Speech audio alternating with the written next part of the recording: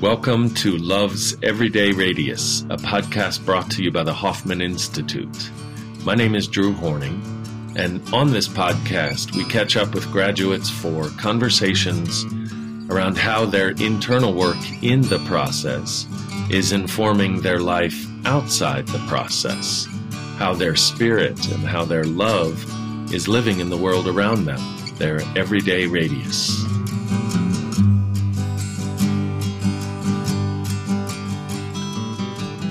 Hello, my name is Drew Horning, and we are here with Jenni. Jenni, would you introduce yourself? Yes, I'm Jenni Lilledahl, and I did my process in January 2017. I'm so happy to be here with you, Drew. Nice. And I should say that, Jenni, you and I know each other because you did a workshop for the Hoffman teachers at our all-teacher conference, and you brought what you do so well in the world, Jenni. Why don't you explain a little bit about what you do? Yes, my husband John Sweeney, and I own the Brave New Workshop Comedy Theater in Minneapolis. And it happens to be the longest running satirical comedy theater in our country. It was opened in 1958 by a man named Dudley Riggs. And we've owned it the last 22 years. And I don't perform so much as I'm a teacher. I teach improvisation. And people always conjure up an image when they hear that, either fear or... Yeah, right. How do you define improv?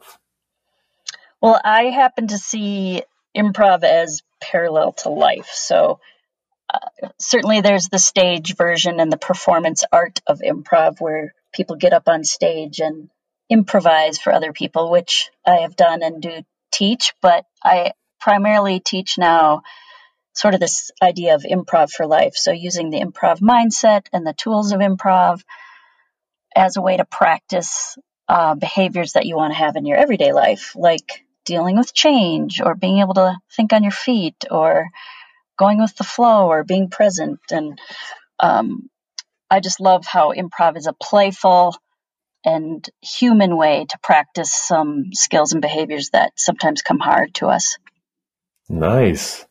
I love that. It sounds so much aligned with part of what we do and help students do in the process is to practice life on that right road.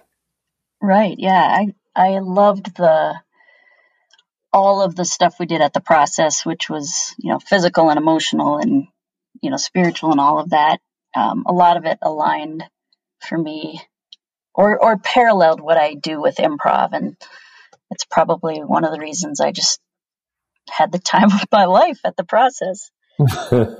So, Jenni, I was thinking when anticipating this conversation, I was reflecting on you presenting to us and engaging us in the improv work that you do. And I was thinking 2 minutes into it, I had these preconceived notions of humor and improv, and 2 minutes in, as you're up there engaging and warm and energetic, I had this sense of, oh my God, she's nice. She's kind. and then I realized, oh, I really do have a bias of comedy and improv as this kind of sarcastic, flip, heart-closing experience. And in fact, yours was the exact opposite. Through our improv work and the stuff you had us do and say, I remember this yes and we kept saying yes and yes and it was going around in a circle, and I felt so deeply connected to the people in my group and so alive. I was so grateful. Oh, what's your take on all that? I think you're all perfectly right. I do think a lot of humor can be biting and mean and can be used to separate or set someone apart or deal with their pain or whatever past demons they're dealing with. But But I happen to believe that improv, again, back to what I was saying earlier about improv being a parallel to life, we're all born improvisers and we improvise our lives, that true improv can only happen in the most safe space, and you have to be able to trust the people you're with. And so that can only happen when there's kindness and support. And if it's not kind and supportive, then all the other horrible things we do as humans are going to come out, like, our egos, or trying to one up each other, or trying to have status, or all of that kind of stuff. So, wow, beautiful. What was a moment in time in your life post-process where you felt like, oh, here it is. I can feel the work I did at Hoffman alive in me now? Good question. I've had a lot of those moments. One that comes to mind is, so I told you we own this theater. My husband and I have run this theater for 22 years, and about 2 years ago, we kind of had a real financial hardship. The first time in those 22 years that we actually, had to look at potential bankruptcy, or and there were a lot of factors that led up to it, but kind of in the end, we had to do some drastic things to ensure we could keep the business running. We had to let people go for the first time ever. We had to stop trying to create certain products. We had to shut parts of our program down. And I think normally pre-process, I would have flipped out and kind of gone into that fight or flight response. And it was really hard, but there was this sort of foundational peace and calm that I had the whole time. And it was a daily process that every day we were meeting and going, okay, what hard decisions do we have to make today? And we just had to look it straight in the eye. And it was really hard, but I was able to go home at night and just be with my kids and still be present with my life and not completely shove everything in a corner. And I totally attribute that to the process work that I had done. Wow, beautiful. And when you introduced yourself in your work with us, you dubbed your kids Search and Destroy? Yes.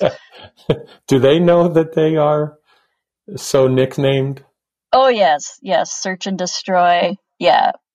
William is 16. He's Search. Michael's 14. He's Destroy. Yeah, there's a lot of great stories.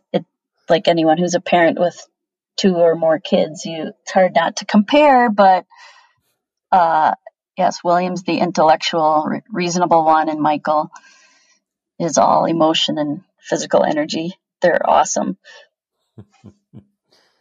Have you, I imagine the work in the process has impacted parenting as well. What have you noticed there? I'll just throw this in.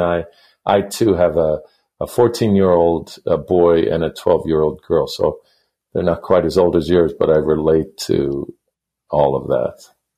And do you have nicknames for them? I don't, but I'm thinking maybe I should. I know, either you should or no, maybe I'm scarring them for life. But definitely the process impacted my parenting, and I'm grateful because I think before doing the process, I was in a constant state of self-judgment and critique about, I must be doing this wrong. I am screwing my kids up. They're going to be scarred for life. I'm completely ruining them. I have no idea what I'm doing. And God, I wonder if that's so much a part of, I know it feels unique to you probably, or maybe not, but doesn't feel like on some level, all of us parents have some of that narrative at times, like, holy cow. I think so. Now, I mean, yes, I believe that's true. Yeah. I mean, it's so, it just touches every part of your psyche and your confidence and your ill confidence. And So yeah, I think that's probably universal. And then what did you notice changing or shifting? I noticed that I don't listen to the judgment voice as much, and I can be more honest with them. I mean, it helps that they're at the age they're at too, because I can talk to them about anything, but just being able to speak openly about, hey, this is a pattern I have, or I'm stuck in this thing, or I'm sorry I talked to you that way. Like, none of it feels life threatening anymore. It just feels normal, like normal human stuff. Like, I think the Wow. process helped me realize, like, hey, this is all human, normal things. It's not something that's wrong with me. Yeah. So you bring your full humanity to your relationship with them. You're maybe even more humble about your stuff, so to speak, when it shows up. Yeah, I like how you said that. Yes, that's exactly right. And do you notice the impact it has on them when you talk like that? Yes, on a good day, I think they love it and appreciate it. And if they're in a I'm teasing mom mood, they're like, "Oh, mom, why does this have to be like so deep? And why are you can't like?" They know I'm more the like. I love talking about that stuff. We have a joke in the house that, oh gosh, mom's in the mood where she wants to have a deep conversation. So it's great. And I actually think teasing is intimate. Like, you don't tease people you don't like. So I take it as a compliment. Yeah, and the fact that they're confident enough to be comfortable with you to do that. You know, I have the same experience with my kids. Sometimes they're like, "Oh, Dad's doing his soulful thing," using my words back to me. But I maybe it's that I'm deluding myself, but I think that even though they're teasing about it, I actually think they really like it and even crave it. I think you're right. Definitely. I mean, not your kids. I don't know your kids, but in general, yes. Do you notice that with your guys? Do they, even though they tease you, do they appreciate it? Yes, I think so. I'm going to ask them now and ask them straight out. Do you like that? You'll have to get back to us and share the results of that. I will. Was there, in your process, was there a moment in time that you remember more than others, or where you were proud of yourself in particular when you were struggling, or something that stands out? Oh, yeah. Definitely. I mean, the work around, my own parents, a lot of that was hard. And there was a point where I thought, oh my gosh, I can't do this. Or I met some resistance emotionally, like, nope, I'm not going to go there. And obviously I'm stuck there physically, but I was proud of myself for kind of letting go and just sitting there and letting it unfold and not having to pound my way through it. I think I tend to, if I feel like I'm on a mission for something, or I have this, like, I want to work on this, I declare I want to work on something, I tend to sometimes push too hard. And then it becomes inorganic and it becomes almost intellectual, and that doesn't work either. So Yeah. there was a day where I remember just almost sort of surrendering and going, okay, I have no idea what to do next. I'm stuck. And what happened, which was curious to me, was when I got to that surrender place, I sort of started noticing the little things around me. And there was another student who made a comment, and he was trying to cheer me up or say something, and I don't remember the exact comment, but I remember it was a light bulb moment of, oh, I don't have to try so hard. It really is just about connection and taking every moment by every moment, like not thinking ahead, not trying so hard to push through with an agenda, but just do the next step, do the next step, do the next step. And that came from just that person next to me and me being able to notice it. I don't know if any of that made sense, Yeah, but it does. I'm smiling as you talk because I'm imagining you in the dining room doing that work, that writing work, and there's some silence around it, so a chance to go inward, and those sweet moments of connection between students, often and between teacher and student, can they always surprise me what is impactful for students later on when they report about it. It's often surprising little things. right. Yeah. It surprised me. And even thinking back of, it's hard not to have expectations of what it's going to be like before you get there.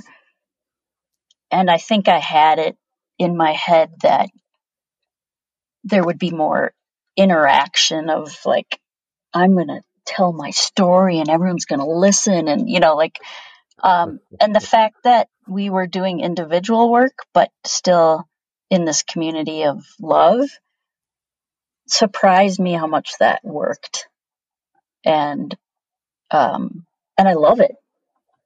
And now I kind of crave that, and I look for it in other places in my life. I think it's that community part of it was a surprise to me, and it's something I've sort of carried away as well.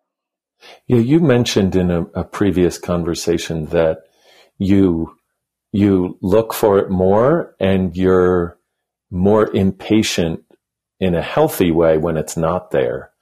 You bail on relationships more quickly that don't reveal the depth that you value.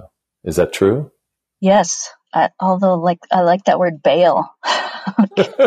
Like, I'm out of here. That sounds harsh, I guess. No, it's true. I think I probably went through most of my life thinking I had to be nice to everybody and treat everybody. And I still think it's good to be kind, but I don't have to give all of myself to people that can't connect in that way and then be disappointed. And, it's a form of self-injury maybe to keep going in that direction. And so I'm just more aware of, and this sounds selfish, but I mean, I'm just more aware of, wow, that person shares the value that I do about connection and human compassion. And so that person is safe to be with. Whereas, I'm going to force my agenda on all these people and they're not even in the same universe like that. I think we do that, or I do that. At least I used to do that a lot. Yeah. I just have to share because I'm listening on my hikes during this time and walks around the neighborhood during this time too. Glennon Doyle's Untamed, her book, and she talks so much early on about the expectations societally that women are subjected to, and the power that has of being nice and being a good girl, and the negative impact that has. And I hear you say that and shedding that, it sounds like. Yeah. Oh, I have not read that book yet, but yes, I think there is a lot of that universally for many women. And I think I knew that as a kid, even. And I was always a tomboy, and I was always a little bit underneath my skin pissed off that women were treated differently. And I probably couldn't articulate it then. But I had a chip on my shoulder of, I'm going to prove that I can be tough, and I'm going to prove that I can be. And part of probably a little bit of the attraction of comedy was that, it wasn't as usual for women to kind of go far with comedy. I mean, certainly there are plenty funny women, but it was very male dominated and it's still a male can be. field, isn't it? Yeah. So I think a little bit of my chip was, well, oh yeah, I can be funny. I can be crazy. I can be out there. I can be irreverent. For that exact reason, like I don't want to be nice all the time. That's no fun. Like I want to get muddy and make fart jokes. That's good. Women can do those kinds of jokes too. Darn it. So, Jenni, you have done some powerful work in the nonprofit field as well, as you founded and helped start the Gilda's Club in your city there of the Twin Cities. Is that right? Yes. Yeah. Gilda's Club, Twin Cities. And that was inspired by my sister, who I lost to cancer about 21 years ago. And she was young and it was unexpected and one of those, leaving the earth too soon stories. She was 36 when she passed away. 36. She had an 8-year-old and a 5-year-old and a husband. And it happened pretty quick because she was diagnosed in January and then passed away about 9 months later. So part of, my time with her when she was sick was she was a middle school health teacher and she was really into mental health and she had struggled a lot with her own kind of mental health. So it was sort of a passion for her to help younger kids in that middle school age deal with hard issues. And she was a very confident, kind of out there person. So when she was sick, she was adamant that we find some mental health support for her kids and her family. And I kind of started looking for stuff and really didn't find much. I mean, there were plenty of support groups for a person with cancer, but not much for the family and not much that wasn't like in the basement of a hospital on the third Thursday of the month. So that's sort of a side gig. You wanted to establish something more legitimate. Yeah, and more accessible and more, not so packaged or formulaic. And I just by accident learned about Gilda's Club that had opened in New York in 95. And so just started digging and went, oh my gosh, this is it. And as a tribute to the comedian Gilda Radner. Yeah, so Gilda Radner, who died of ovarian cancer in 1989, her psychotherapist, Joanna Bull, and her husband at the time, Gene Wilder, started Gilda's Club after she passed because when Gilda had cancer, she went to this place in California called the Wellness Community, where she got some emotional and social support. And she writes about it in her book. If you ever read her book, It's Always Something, which is heart-wrenching and beautiful.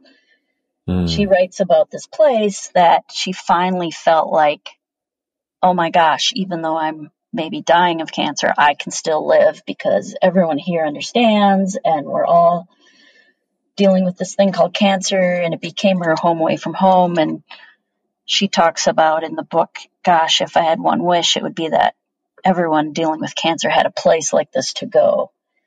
Wow. And so when she passed, her therapist and Gene Wilder and their couple other friends and a couple other Hollywood people started Gilda's Club in New York. And so its focus is social and emotional support for not just a person with cancer, but their whole network of people, because the premise is, when a cancer diagnosis is laid on a family, it really affects everybody emotionally. And so what happens at the clubhouse, there's support groups, there's art class, there's nutrition. And in our Gilda's Club in the Twin Cities, I teach an improv class every Wednesday at 12:30. And it's probably is my favorite hour of my week, every week. What does that look like? It's an hour long. We usually have anywhere from 5 to 20 people. It's kind of a drop-in format. We get together, we check in, we go around, and everyone has a moment to share their story really briefly. Someone will say, hi, I'm this person, and I'm here at Gilda's because I have stage 4 breast cancer, or hi, I'm Steve, and I lost my wife to cancer 3 months ago, and I'm here for support. And then we share an improv moment from our week, something that, either unexpected happened and we dealt with, or some quirky moment, or some like little joyful or tough life moment from the week. And then for the next 50 minutes, we just play. So we play and we laugh. And I've been teaching improv for about 27 years, and I still say these people in the Gilda's Club improv class are the best improvisers I've ever worked with, because they're just willing to be vulnerable, and they are there because they want to connect and laugh, and there's no other ego reason besides that. Yeah, it's pure. Wow. So Yeah. do you find that there's tears and laughter at the same time? Yeah, but mostly laughter. And I'll check in and say, hey, what do you want to do? We want to play. And then they're so poignant, and, just in the middle of something, they'll be, someone will say, wow, I haven't laughed that hard, or holy cow, I didn't realize I was that worried about my niece until we did that little game. And they're just present and willing to jump in. And then when someone needs, that more emotional support, or they need to stop and do something else, we do it. It's really, I kind of let them drive, and then I'm there to help make sure the guardrails are on. And, Right. Right. Jenni, a little more than 3 years ago, I lost a really close friend, a lifelong friend, and he was 50. He had just turned 50. Oh no. And he had I think he was 10 and 8 at the time, 2 kids. And, I notice that my grief has changed. And it's sort of being, it's being rewritten in a way. And, I feel less trauma around it, trauma for his kids and his wife, and still the same heart-opening, gut-wrenching feeling, but it's a little kinder and more tender. And so I am curious about your sister. What was her name? Terry. So during the process, did you, or your work in general around grief, did the process help you rewrite the story with her? Did it help you grieve again her loss? Oh, yeah. Yes, it did. And it's interesting you ask, because I think because of the pandemic, a lot of those feelings have been coming back, of that shock when you get the diagnosis. And, the one with Terry was, day 1, it was she has cancer. Day 2, it was, and you have 9 months and get your things in order. And so it's the same feeling that I had, a month ago of, okay, this is no longer the world we had yesterday. It's now the world today. And so I have been doing some just more writing about it. And I'm surprised, it's 21 years. It's still like, the word you just use, it transforms and changes, and the grief goes through different phases. But definitely the process helped. I remember actually about being home about 2 weeks after I did the process, and having this huge urge that I needed to have a dialogue with my sister. And I emailed my teacher at the time and said, hey, can I grab you for a coaching session? Because I think I want someone to guide me through this. And I did I did some writing, like a writing conversation with her, right after the process, and it was completely life-changing for me, because I think some things I had been holding on to that I wasn't aware of, I was able to say, and she responded, and I would not have been aware that was still there had I not gone to the process, and I probably wouldn't have had the tool and confidence to do that letter. I definitely wouldn't have without the process, so that was huge. Yeah. And when you talked a little bit about you deepening your connection to your spirit, your essence, and that the process gave you that connection. Is that an example of that? Yeah, definitely. Oh yeah, definitely. And permission, maybe. I think I've always had sort of a yearning for the spirit, and it's had different forms through my life, but I think doing the process gave me like the biggest kick in the butt permission to go, you don't have to hold back in that way anymore. You can go all spirit if you want. Like, yeah. Just full spirit. So that's definitely an example. Yeah. And this Brave New Workshop, this really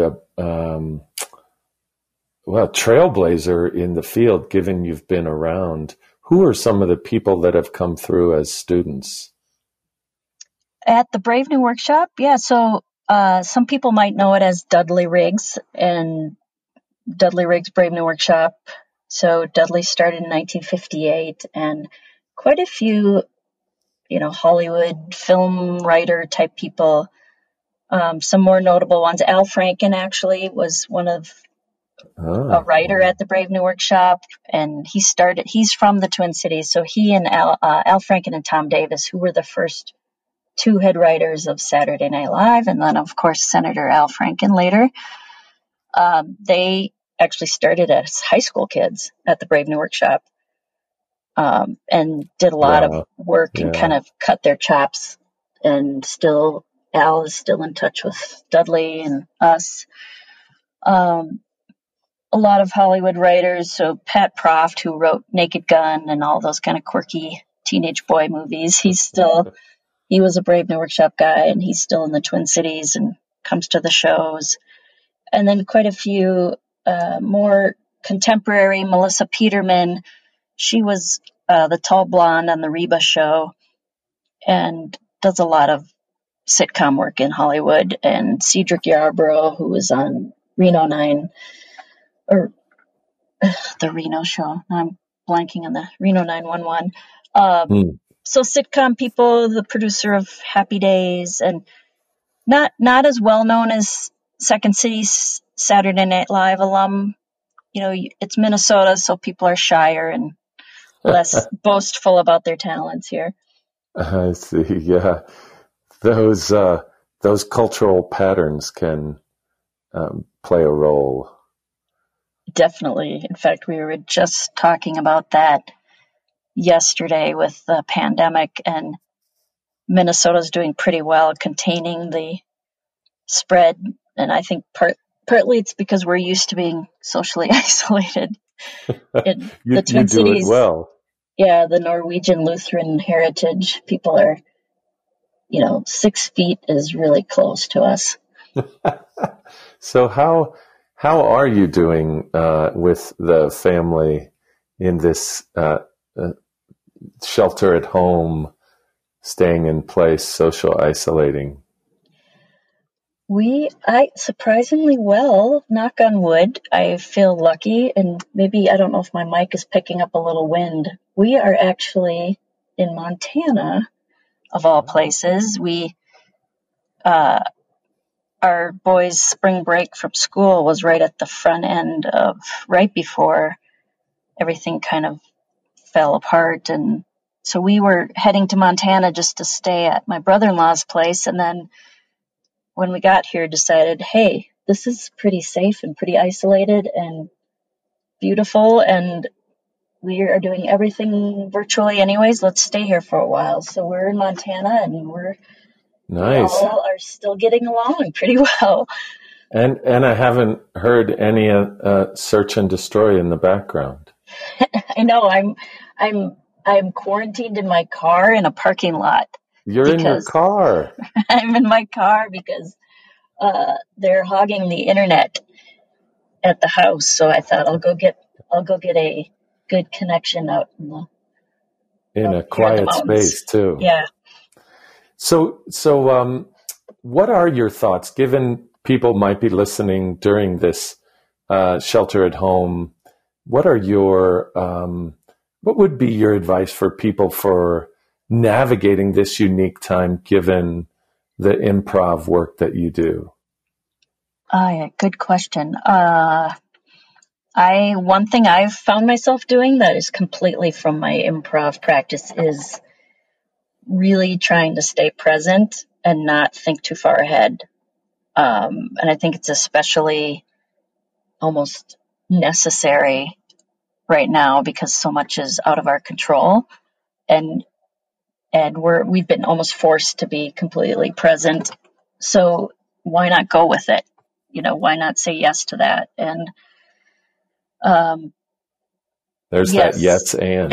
Yes. And I'm sure there's practical reasons, like you have to plan ahead a little bit, but being able to be kind of on your toes and nimble and know that tomorrow it could be a completely different thing again. And wow, it's like yes, pandemic, and yes, shelter in place, and what else do you have for me, life? Yes, and. Right.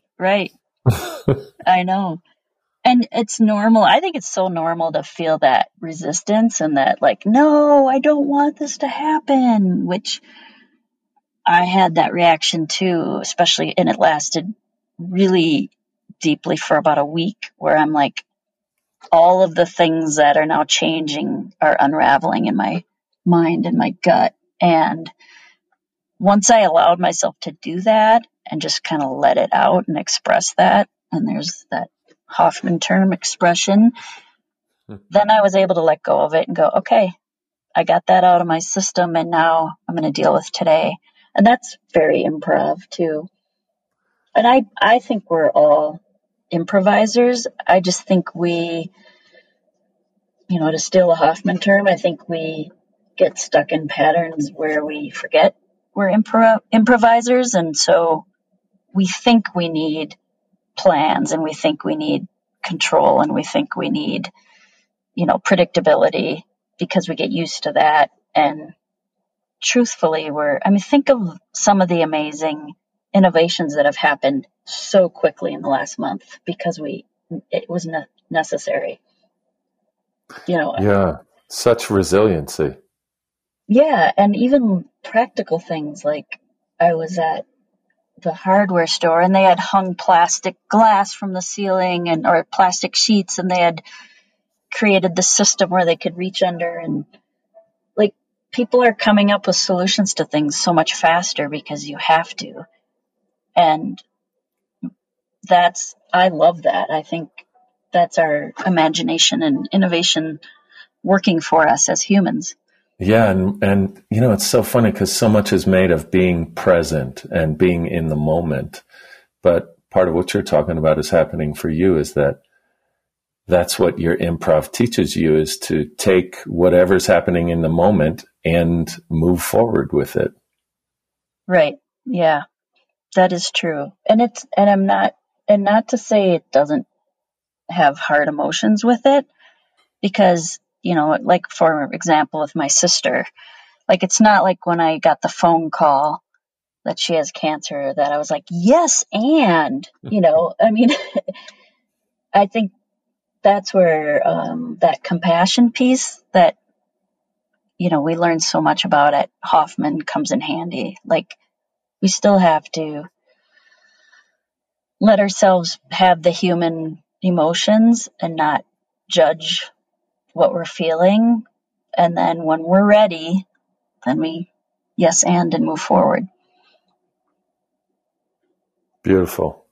Jenni, I'm so grateful for this conversation. Me too. Thank you so much. Are you going to head back into the house, or are you going to enjoy the solitude a little more? I might take advantage of the solitude. There's some great walking around here.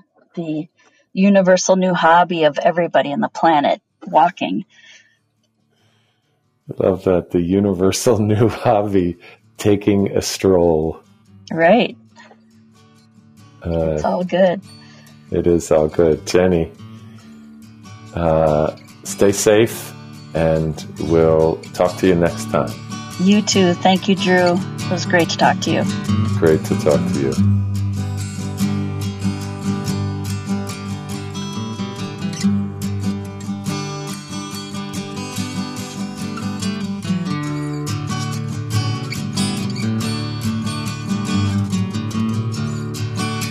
Thank you for listening to our podcast. My name is Liza Ingrassi. I'm the CEO and president of Hoffman Institute Foundation.